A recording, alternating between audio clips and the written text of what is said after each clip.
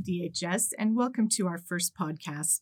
I'm Christy Sinatra, and with me is DHS Director Fairbors Paksaresht. Fairbors has been talking about the kind of culture we need to do our best work. Several agency assessments and listening tours just concluded, and from that information, a culture change effort is taking shape. In fact, culture change is now a DHS priority, and that's what we'll be talking about today.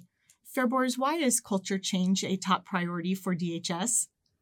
Thank you, Christy, and hi, everyone. It is a top priority because it impacts how we serve 104 Oregonians. Naturally, we have other priorities, and at the top of that list is how we serve those who need our services and how they're experiencing us as an agency. So the other thing to keep in mind is that if you actually look at all of these studies and reports and audits that have been done about DHS in the past few years, culture change always is included in those. It's something that's important to the governor, it's something that's important to the legislature, and it is also something that's important to those who are receiving our services. Can you give us a picture of the culture that we're moving toward? The culture that we want to create in DHS begins with safety and well-being. Safety is primary for all of us, and we're talking about physical safety, psychological safety, and emotional safety. We are talking about our staff feeling safe to express their perspectives and opinions, even though that may not be aligned with the direction of the agency. We are talking about those who are receiving our services to feel safe about challenging the agency and our practices without fear of retaliation. So that is the core of this culture that we want to build. Now, what we can then build on that core is a caring and supportive environment.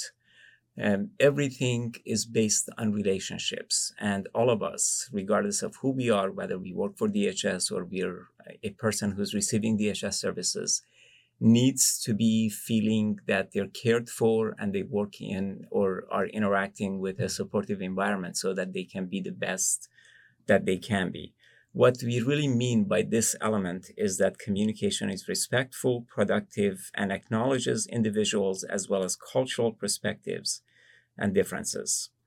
Then the third element of this culture is high expectations and accountability. And this is really at the heart of this model.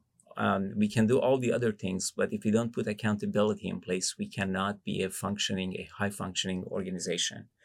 So that accountability begins with me as the director of this agency, and then it extends to everyone in DHS, to our staff, to our service providers, to all of those who are receiving our services. It is about coaching and empowerment. It's an environment where good work is celebrated. And if we can do those three elements, if we can put those three layers in place, then we can really begin to see meaningful participation from our staff and those who are receiving our services. Engagement is a key requirement to success in organizations. When we have those other three elements, safety and well-being, caring and supportive relationships, and then high expectations and accountability, then we can begin to see staff stand up and contribute. It will light up the organization, and we all know that the best ideas in any organization is generated by those who do the work and generated by those who actually are impacted by that work. And if we can do that, we are much more likely to improve outcomes through collaboration and meaningful participation. And then finally, it is community engagement. Building trust and confidence with the community and seeking their assistance in creating better outcomes. It is the community where actually things begin to happen. DHS can provide resources and assistance, but communities stand up and change the elements that they like to see changed in their environments. In a nutshell, these are the 5 components of this culture that we want to create. Of course, there's much more to come as we begin launching the implementation and training around these elements, and we'll be talking more about these things with you in the future. Fairbors, you came to us from the Oregon Youth Authority, where you led a very successful culture change that attracted national attention. Can you give us a few specific examples of what that change looked like? Sure. We started our work in Oregon Youth Authority around culture change about 5 years ago. And it was very similar to what we're implementing here in DHS. It was focused on shifting our mindset about how we approached our work and our relationship with the young men and women that we were serving. It stemmed from a national initiative that was called Positive Youth Development. It's basically a philosophy that holds that youth are assets to be developed rather than problems to be solved. We expanded that concept to include the staff and providers because ultimately it's the staff who do the work. And if we made an inclusive culture change, then everyone felt that they had a part of that change and felt responsibility for making that change. Now, initially, and by the way, we called it Positive Human Development, in short, PhD. And initially, we saw a lot of resistance to that from staff, from others.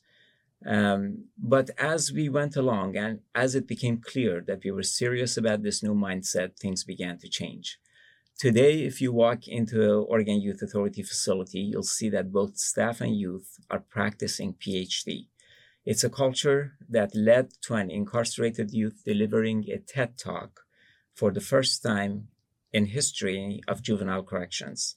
It also led to youth advisory councils that guided facility management and how to best interact with youth and to serve them. Today, if you walk into Oregon Youth Authority facilities, you'll begin to see some brand new buildings that were actually designed with the help of the youth that live in those facilities and the staff who work in those facilities.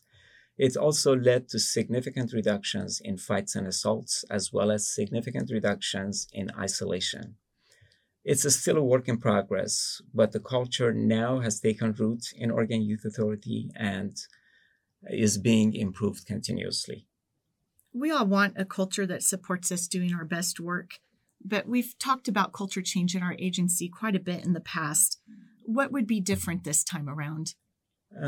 We are taking a systemic and research-based approach to this, and we have resourced it for implementation. I think that's the difference.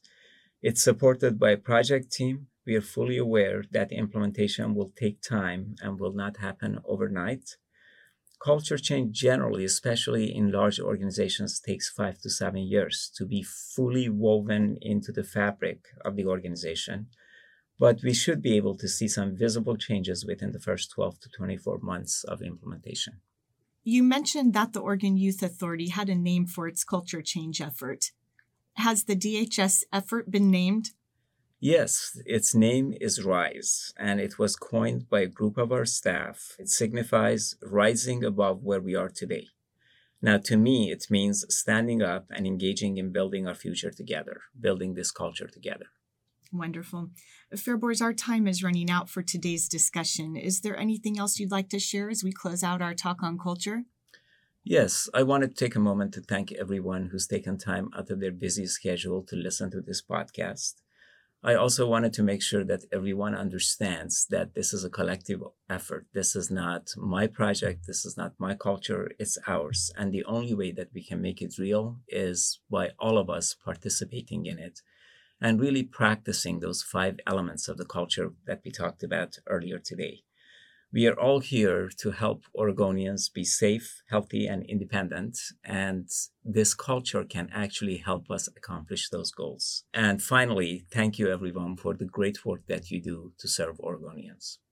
Thank you, Fair Boards, and thank you, DHS, for listening. That wraps up our first podcast. Let us know how it worked for you. You also can send in ideas for topics you would like to hear from Fair Boards on in the future. You can connect with us by emailing the DHS Director's Office at dhs.directorsoffice@state.or.us. Special thanks to our in-house crew in Publications and Creative Services for their technical support, and to Angela Yeager and the Employment First Initiative for bringing us this option for connecting with you. You can subscribe to future episodes wherever you get your podcasts.